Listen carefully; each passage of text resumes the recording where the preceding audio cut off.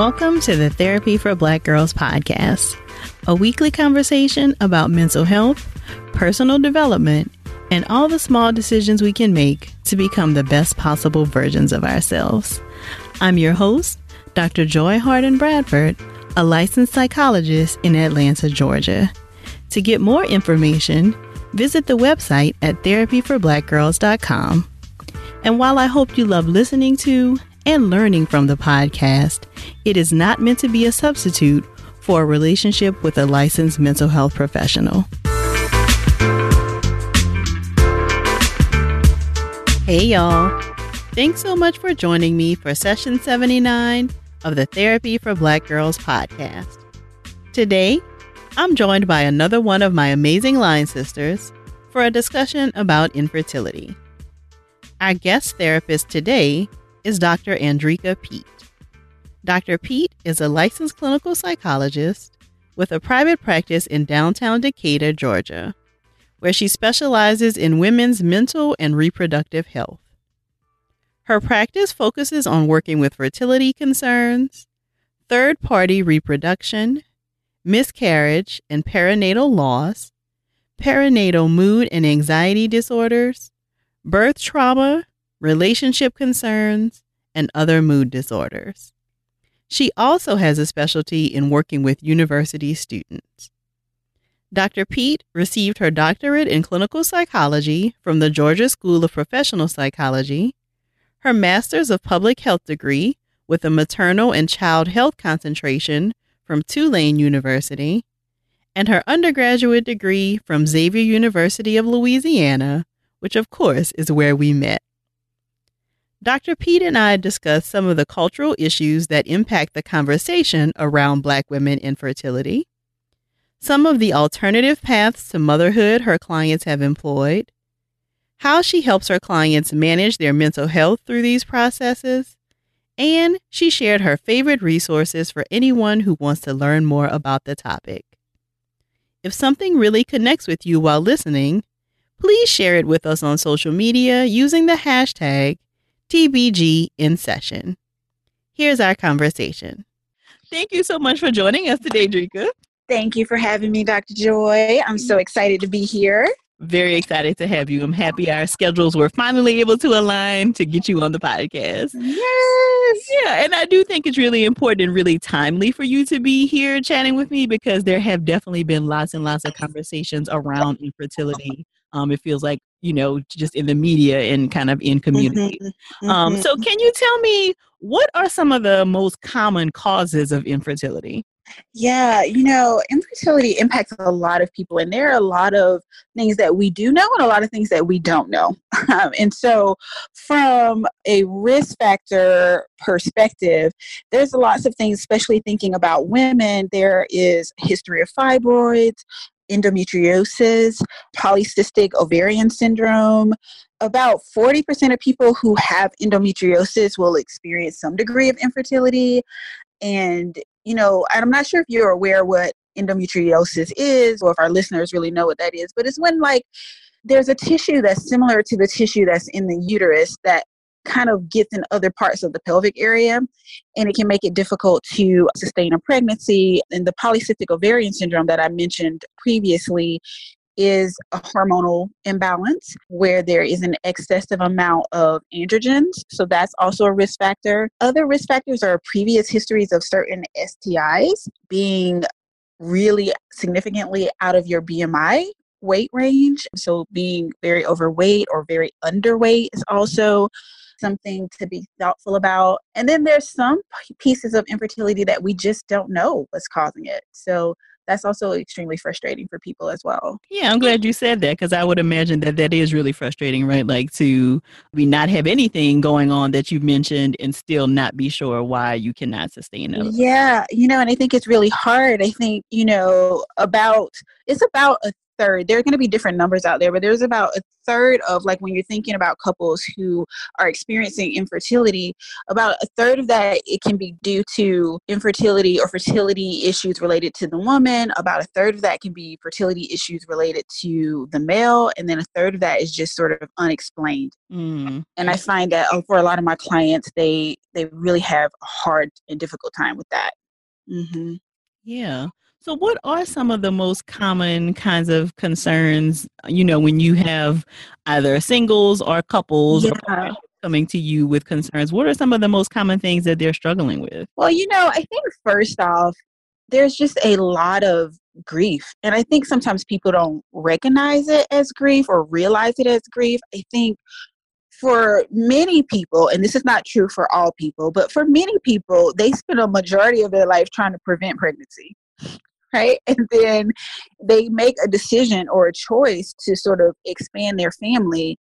And then when that doesn't happen naturally or easily, then there's a grief process that happens with that. And then for people who are single, there's sometimes a grief process that happens with that, of it not happening the way that they thought it might happen. And so I see a lot of that. I think some of the other stuff that I see a lot of is a lot of anxiety. If you think about it, like, you're constantly sort of worrying and waiting and wanting to know, is it going to happen this month? Is it not going to happen this month? And then if you're undergoing any kind of fertility treatments, then you're often thinking about, like, well, what am I eating? What am I putting in my body? Am I doing all the right things? Am I taking my medicine at the right time? Am I too stressed out? Am I not stressed out enough? Should I be worried about this? And so I think a lot of times people are just experiencing a lot of anxiety because it's just a really anxiety provoking process.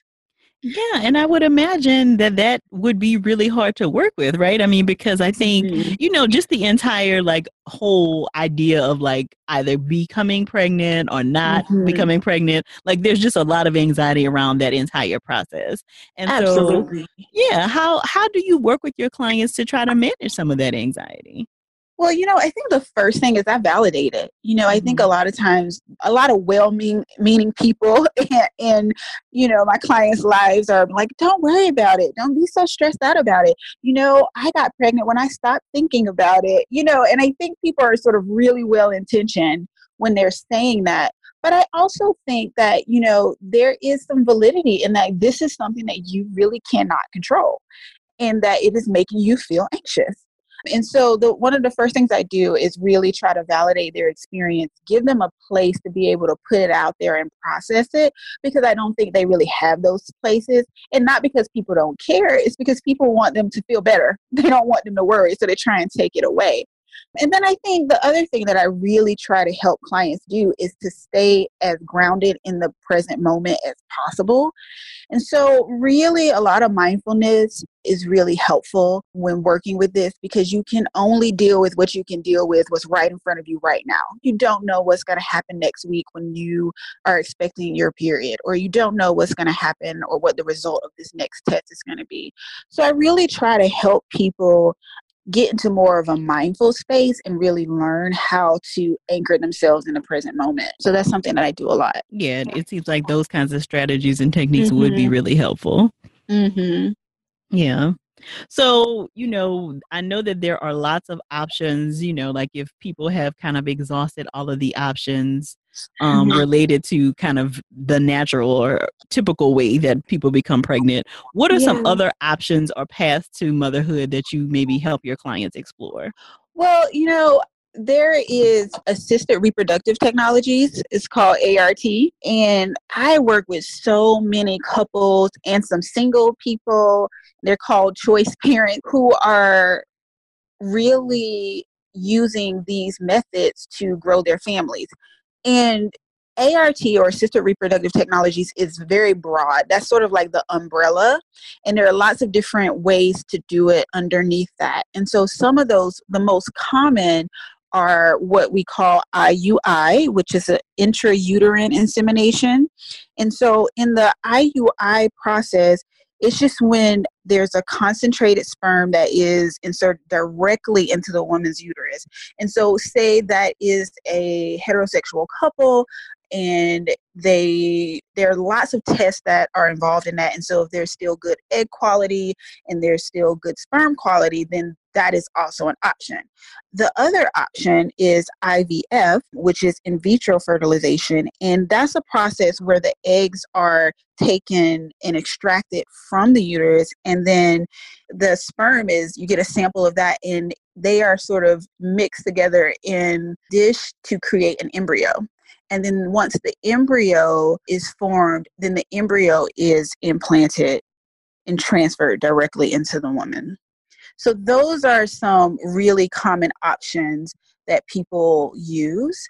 And there are different reasons for going down that route. Now, even further down there, you can do egg donation. So say, for example, women whose eggs are not viable for whatever reason, they can seek to have egg donation and use their partner's sperm. Or perhaps there's an issue with the sperm, or perhaps you're a single person or you are a same-sex couple, you can get sperm donation. You can also have embryo donation. So there are times when people have leftover embryos and they're healthy and they're not going to use them and they don't want them to be discarded. They will put them up for embryo adoption. And then the embryo, you could be, say, a couple could choose this embryo and have it implanted via IVF. So there are lots of options. And I would also imagine with those options, though, that also comes with some challenges. So can you talk about maybe some of the challenges your clients have, even if they've decided on that process? Yeah, I mean, I think it comes with a lot of challenges. I think specifically, number one, is expensive.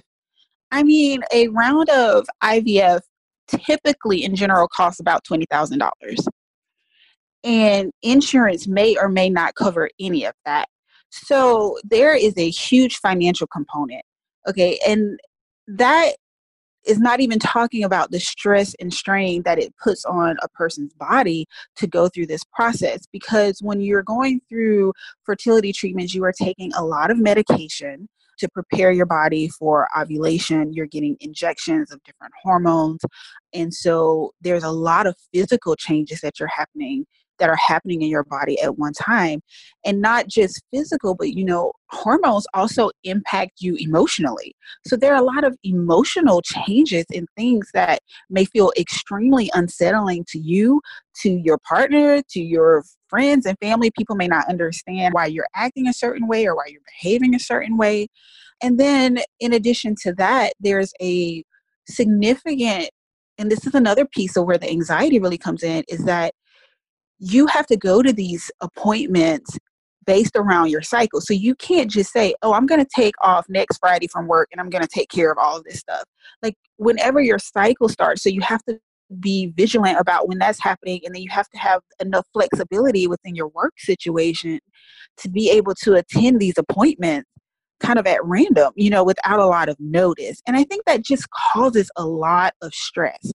And because there's still a lot of stigma, I'm so grateful we're talking about this, but there's a lot of stigma, especially within the Black community around this, that people are not necessarily really open about what's happening for them. And so they're sort of going through this process with limited amounts of support at times. And so I think it's just really stressful. Yeah, and I'm glad you said that, because I do think that there's a lot of misinformation about what these processes involve. But also I think there can be this thought that Black women don't struggle with this. We're just supposed to be super fertile, right? Kind of dating back to some of those old stereotypes about what Black women are. And so, having to even maybe admit that you're having these struggles, I think feels like a big deal for a lot of people. Yeah, completely. And I'm so grateful that you mentioned that, because I think just culturally, the messages that, historically have been put out about Black women is very hypersexualized and very fertile, right? So there's this sort of message that has been placed on Black women in the community about our ability to be fertile. And then that sort of was placed on us. But then I think within the Black community, there is this sense about family, that being central and important. And so I think a lot of times there's a lot of pressure to feel like you are extending your family, right? Like you're creating additional children. You're creating your own family unit. And I think that's a lot of pressure. And then when we're talking just culturally, there's a lot of stigma about like keeping, your business to yourself, right? There's a lot of that in the Black community about not telling your business to everybody and being private and superwoman and being able to handle everything and be seen as having it all together all the time. So I just think there's a lot of different sort of nuances culturally that adds to the pressure of this. Yeah, and I think Drinka, I would also want to hear more about like I would imagine that this can be really stressful for couples. Uh-huh. Like how do you have maybe some of those difficult conversations or, and I know I've seen it depicted like on TV, but I'm sure some of this is real about Mm-hmm. like when are we going to kind of say enough, like what's going to be the finish Oh. line? Mm-hmm. So I'm curious about like some of those conversations and how you might be able to broach those kinds of topics. That is such a like pertinent question. That comes up a lot, and I have seen it in all types of couples, in heterosexual couples and same-sex couples, of like, when is enough enough? And a lot of times one person is really pushing to keep going and the other person is like, I need to, like, this has to stop. And it tends to be the partner that is not undergoing the physical treatment that wants it to stop. It's very interesting. And it's almost like for one of the partner, from in my experience, it's mostly like they have gone through all of this in their bodies and they just feel like they want it to be worth something. They want, there to be having an outcome. And so I think it's really difficult because it feels really hard to be on the opposite end of a spectrum with someone, your partner, when you're trying to grow your family. And it can put you sort of at odds. And oftentimes, what I encourage couples to do is to be honest with what they're experiencing and what they're feeling, even if they are afraid of hurting the other person's feelings. Because a lot of times I will get the sense that one person wants to stop and the other person doesn't. And it's just sort of showing up in their attitude versus just saying it directly. And so I encourage, number one, I encourage couples to have open, honest dialogue, even when it's difficult and it's hard. The second thing I really think is important to think about with that is really questioning why you want to stop or why you want to keep going. Like really asking yourself, what is motivating me to keep going? Is it this idea that like I'm only a woman if I have a child? Is it this idea that our family is only valid if we have children? Is it that we've already spent this much money so we can't stop now? Like, what is really motivating you to continue? And then see, do you really believe that? Because a lot of times we just keep going based off of these stories that we have in our minds that we've just accepted as true, but we haven't evaluated them. And really understanding, like, is this a message that you're getting from society or is this something that's coming from you internally? And then also asking yourself the same question if you're the person that wants to stop. Like, is this fear? Is this just about money? Is painful for me to see my partner going through this and I just feel completely helpless? So really evaluating these things may not necessarily just give you a clear understanding of what decision you want to make, but it can help you be able to have a conversation in a constructive way. Those are some great tips, Drika. And I do Yeah. think, a lot of that could be helpful even for discussing other kinds of things, especially the part about holding on to these stories and we don't even know, one, where they came from or why we are still believing it. So really evaluating it to see if it is true for you, I think could be helpful in a lot of different situations. Yeah, Yeah. absolutely. So you've Absolutely. already mentioned some of the expense that may be related to, kind of undergoing some of these procedures and stuff. But I'm Mhm. wondering also, just because I do feel like we are seeing more in pop culture, especially around like women freezing their eggs and Uh-huh. jobs are offering this as a benefit in some cases. What other things should people be thinking about besides like the cost related to it in terms of like, what they may be kind of signing up for? Yeah, you know what? And I'm grateful that you said it. I want to go back to, because I didn't even mention gestational carriers or surrogacy, Oh yeah, I because was that's going to come back to also, that too. yeah, okay, good. I was like, I didn't even mention that. But some of the other things, like when you're mentioning sort of freezing your eggs and things like that, people are even like men are even choosing to bank their sperm sometimes, and it's called fertility preservation. And I think, when you start to think about that kind of thing for yourself, it's like, especially if you are a single person or you feel like you're not financially in the place where you want to start your family with having children, then I think you need to just think about finances. We talked about that, but also thinking about it from a moral and sort of spiritual standpoint. Like, how do you really feel about all of this? I think that's a lot of conflict that some people really have. What do you really think about life and where it begins in reproduction? And what does it mean to have your eggs stored? Or what does it mean to have embryos stored? I think these are really tough questions that I don't think people really think about necessarily, and then they're in the process and they start to feel discomfort because they haven't wrestled with some of these realities of that this is a medical process. And so it really sometimes bucks up against people's religious, spiritual, or moral beliefs. And so really thinking about that and where you fall with that and how you align with that before you get into the process so that you can make a clear decision for yourself. Because again, you might start to feel bullied into making a choice that you don't really feel comfortable with because you've already spent so much money or you've already done one thing or another. So those are some of the things. Does that answer your question? Yeah, I do think it Okay. does. And I have never heard that aspect brought out, Drika. So I'm Okay. glad you highlighted that because I do think, people may have some kinds of feelings about that. But again, you don't ever hear that specific piece of the puzzle really highlighted. You just hear like, oh, you're getting close to 35. So if you're going to want to have kids at some point, Mm-hmm. you better go explore other options, right? And Yeah. so I don't know that we always get like a full picture of everything that should be considered when you're making that decision. Yeah. And I think people don't realize that they may have those feelings. It's Mm-hmm. almost one of those things like until they start getting into the process, I've had so many clients come in and almost whisper and say, oh my gosh, this just kind of feels unnatural to me. Mm. And I'm like, okay, let's talk about that. They didn't even really think about that beforehand. Mm-hmm. And so I think wrestling with that is really important. And not only that, but also really identifying like your support, right? Like you have to be careful about who you share things with because not everyone is going to be able to support you because we all have our own stuff. We all have our own views and opinions about things. But really being able to identify people who are support people for you and really be able to sort of talk through and wrestle through some of these things you may not necessarily think about, especially like single choice parents, as we call them. Like, think about the impact it may have on a future relationship. Like, you haven't met that person yet, so you don't know how they may feel about if you go ahead and preserve your eggs, or some people even go and get donors and make embryos and store them. Like, you just never know how people might feel about that. And are you okay with that?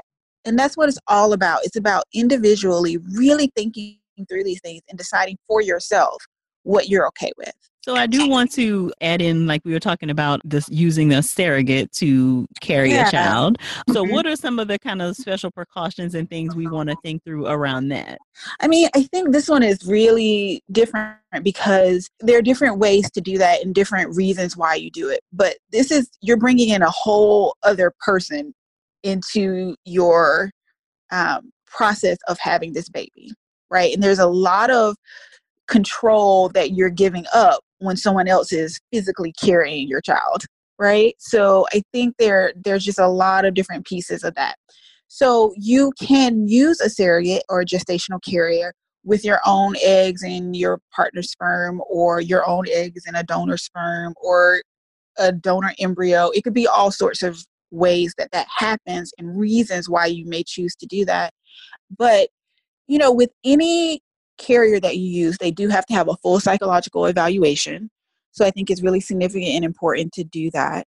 I think they're also really thoughtful about who this person is, whether you go through an agency or whether or not you use a friend or someone offers to do it for you. I think it's really important to really think about the proximity of this person in your life. And I will tell you that some times the proximity, may it be a sibling or something like that, that works beautifully.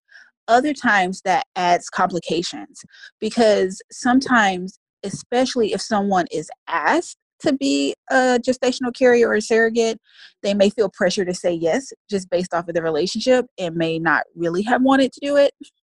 So that also can be some pressure, which hopefully that would come out in the psychological evaluation. But you also have to have a counseling session with, they're called the intended parents. These are the people who will be taking the baby home with them and the gestational carrier present.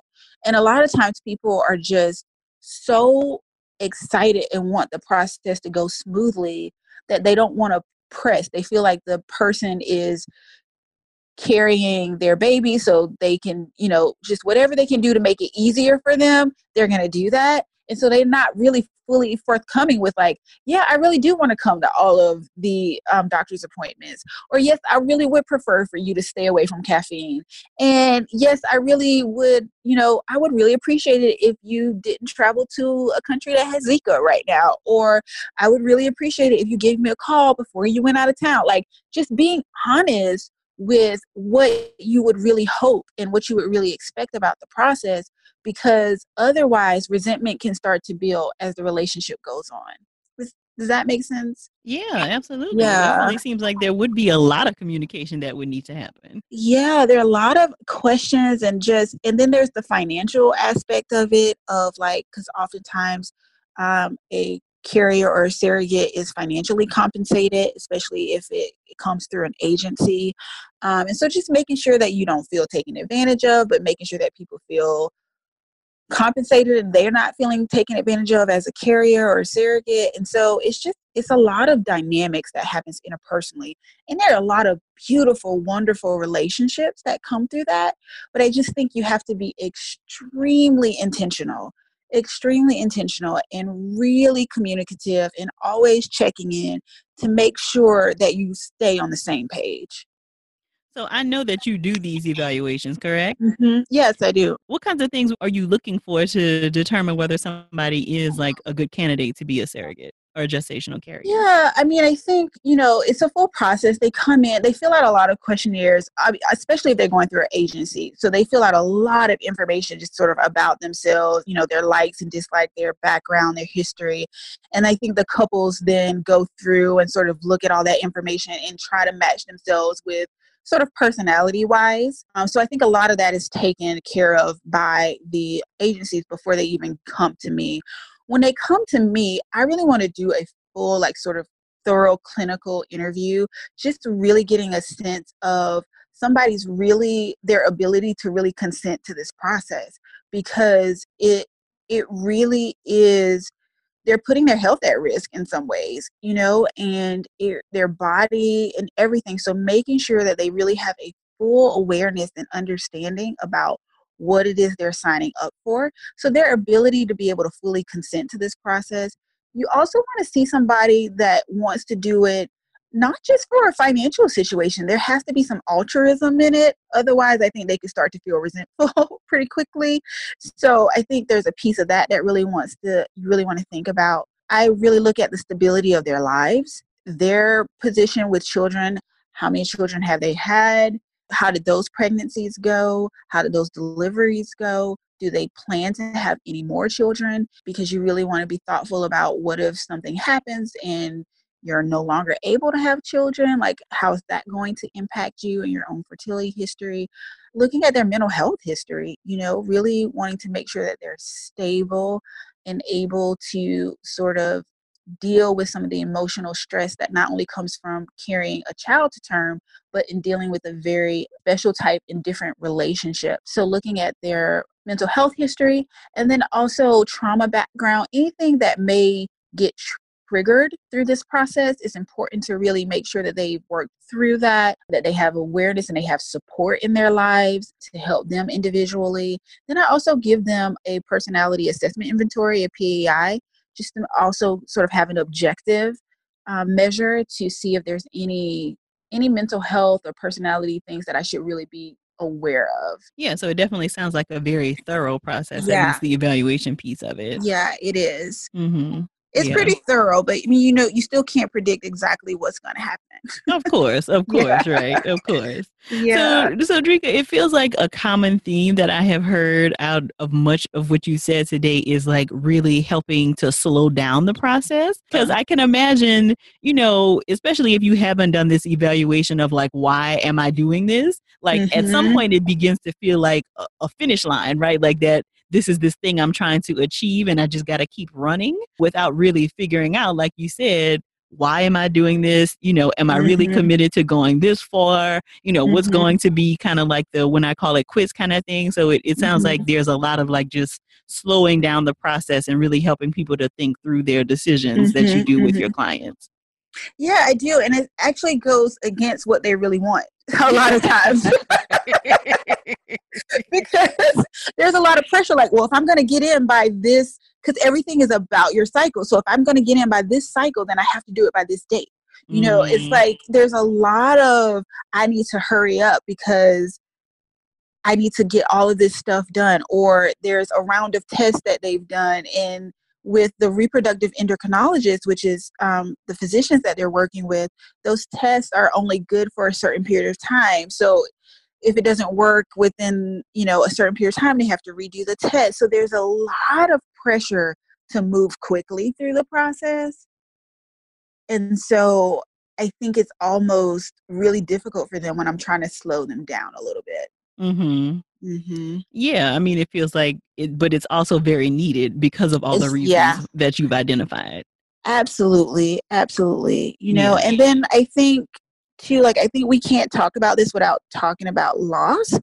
Um, lots of miscarriages, lots of loss. And I know you've had a podcast recently about miscarriage and, surviving that. And I think that also adds a lot to the pressure. People have experienced like maybe even positive pregnancy tests and then losing the child, or they've had failed IVF attempts, in the past, and they're just trying to get it to work as soon as possible, right? Like they feel this pressure. And so I think that plays a part in the anxiety of it as well. Yeah, absolutely. Yeah. I'm glad you brought that up.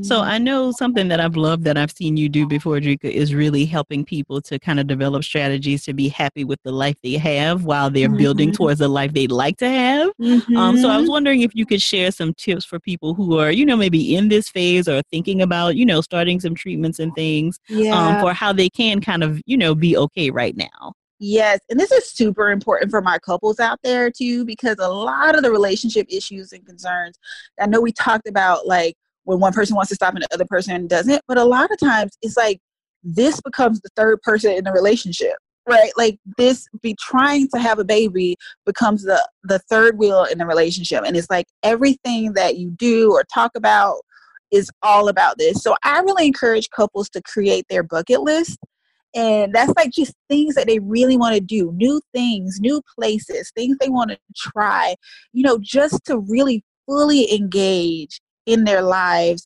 outside of having a child, right? Like, or because another thing that we haven't talked about is secondary infertility, which is also something that's really painful for a lot of people.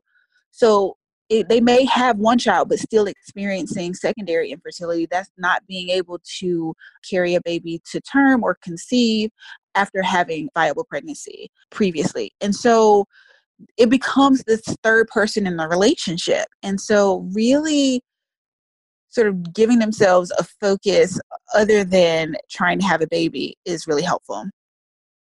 And then I think you can do that whether you're in a relationship or not. I think even as a single person, you can do that. Just really fully engaging in your life, thinking about what are some things that I really just want to try, or places I want to go. So that's one thing. And then I keep coming back to mindfulness and staying in the present. One of my other passions and love is yoga. And I recently completed my yoga teacher training and have been weaving that into my practice more and more. And that is really helping people really sort of connect to their bodies and what their bodies do for them, right? Because a lot of fertility is like, oh, my body is failing me. it's not doing what it's supposed to be doing, but really sort of the strength that your body provides for you every day in the sense of walking you around and allowing you to eat food and allowing you to see things you enjoy and smell things that you really enjoy. And so really helping people to connect into their bodies and ground in the present moment and also into the gifts of their bodies and enjoy their lives, and what their bodies can do for them is something that I also really try to work with clients about. And even, and this is really hard for people, but I sometimes encourage people to even write a thank you letter to their bodies for all the ways that it has supported them throughout life. Because I think there is a lot of attention on the ways that the body is failing them. Mm-hmm. So, and there's just not a lot of attention on the ways in which your body is supporting you. Yeah, and I think that there likely could be even a disconnect between like you and your body after like Mm-hmm. maybe going through so many medical procedures that it almost Oh, feels yeah. like a foreign kind of thing, right? So the letter Mm-hmm. writing might help this, to even kind of Mm-hmm. do some connection back to, oh, this is actually where I live. This is my Yeah. body that I occupy. Yeah. And I also, if people can't slow down the process, like, you know what? Like, if you've been trying for a long time and, your birthday month is coming up, why not take that month off? Right? Like, enjoy yourself, enjoy your birthday, like, give yourself sort of fertility breaks. I Mm-hmm. try to tell people because, you know what? Sometimes people, Joy, like, people spend 6 to sometimes 10 years in this process. And so sometimes giving yourself breaks is needed, Yeah. to just reconnect with your life in other ways. And so that's one of the other things that I talk to them about too. Like, would this be a good time to just take a fertility break? Mm-hmm. You Yeah, and know? probably you even giving them permission makes them feel better. Yeah, absolutely. Yeah. So, So, what are some of the books and things that you find yourself yeah. kind of recommending over and over? I think there's so much out there. And Mm-hmm. so this is my thing. There is something out there for you. For every personality, for every person who's like, I just want the science, for every person who is like, oh, but I want the natural, I want to go into acupuncture and I want to do this. Like, there's something out there for you too. But to be careful, Mm-hmm. because you can get overloaded with all of the websites, all of the Instagram accounts. Like, you can be sucked in, but then it can make you anxious about things you didn't even know could happen. Right. So it's like also being mindful of, like, as I talk about these things, also being mindful of how much you're using it and giving yourself some breaks from even some of the social media. But there's some great podcasts out there. There is Sisters in Loss, which is a really good podcast. It's by sort of Erica McAfee. I'm not sure I'm saying her McAfee. last McAfee. Mm-hmm. Yeah, I think that's really good. Black Girl's Guide to Fertility, Sanhara Eastman. That's a good podcast that's out there. There is, like we talked about, I think miscarriage and fertility issues sometimes go hand in hand for some people, for a lot of people. So I had a miscarriage. That's on Instagram. That's really good. Some books just about fertility in general. It's like It Starts with the Egg. And then some apps for just the mindfulness is there's one called Ferticalm, FERTICALM. And so that's really just mind, body, sort of self-help skills for fertility. Headspace is another great mindfulness app. There's IVF Planner, which really helps you keep track of your doctor's appointments. So there's just so many different things on there. But there's another thing that I want to make sure that I mention, and this because this makes me think about a different book, is that sometimes people don't feel like they have permission to stop, to just say, I'm not going to do this anymore. And there's not a lot of support out there. In a lot of these forums, people are actively trying to get pregnant. They're Right. actively, and so you're not going to find a lot of people saying, I'm just not going to do this anymore. And so I have seen so many people struggle and try to find like support groups and for just people who just want to stop and figure out how to live again post fertility issues. And so there's a book called Sweet Grapes, and it's by Jean Carter and Michael Carter. It is a wife and husband team. I believe they're both physicians, and they talk about their fertility journey and making the conscious choice to stop and how to then live your life again post fertility issues and post trying and striving for that. So I think that's also a really good resource for people. And then the last one is Resolve, RESOLVE.org. It's sort of like the national sort of infertility website. It has so much information about just the facts about what infertility is, the acronyms, the medical tests, all kinds of stuff. So it's a really good resource, and it can connect you to lots of different support groups that happen both online and in person in different regions of the United States. Perfect. Those sound like some incredible resources. Thank you for sharing that. Yeah, no problem. So where can people find you online? I would imagine that people are going to want to find out, what do you do? They want to know more about you. So what's your website as well as any social media handles you want to share? Yes. So my website is www.womenswellnessatlanta.com. So that's women's, WOMENS, wellnessatlanta.com. And then you can also find me on Instagram at A Breathing Space for Women. And then I am also on Facebook at Women's Wellness Atlanta. Cool. And all of that will be included in the show notes for anybody who didn't catch it. Okay. Perfect. Well, thank you so much for sharing this information with us today, Dr. Pete. I know it will be so helpful to people. Thank you so much. It's just so fun to get to do this with you. Just from college to now, it's amazing. And I'm just so grateful for what you're doing because I know you're just helping so many people. So thanks, Dr. Joy. Thank you. Thank you for sharing with us. I'm so happy Dr. Pete was able to share her expertise with us today. To check out the resources that she shared and to learn more about her practice, visit the show notes at therapyforblackgirls.com/session79. And please make sure to share your takeaways from the episode in your IG stories or on Twitter. Be sure to use the hashtag TBGInSession so that we can share them. If you're looking for a therapist in your area, be sure to visit the therapist directory at therapyforblackgirls.com/directory. And don't forget to check out the Therapy for Black Girls store to grab a t-shirt, sweatshirt, or a mug to show your love for the podcast. You can find this at therapyforblackgirls.com/shop. And if you want to continue this conversation and join a community of other sisters who listen to the podcast, join us over in the Thrive Tribe, which is the Facebook group for our community. You can request to join at therapyforblackgirls.com/tribe. Make sure you answer the 3 questions that are asked to gain entry. Thank y'all so much for joining me again this week, and I look forward to continuing this conversation with you all real soon. Take good care.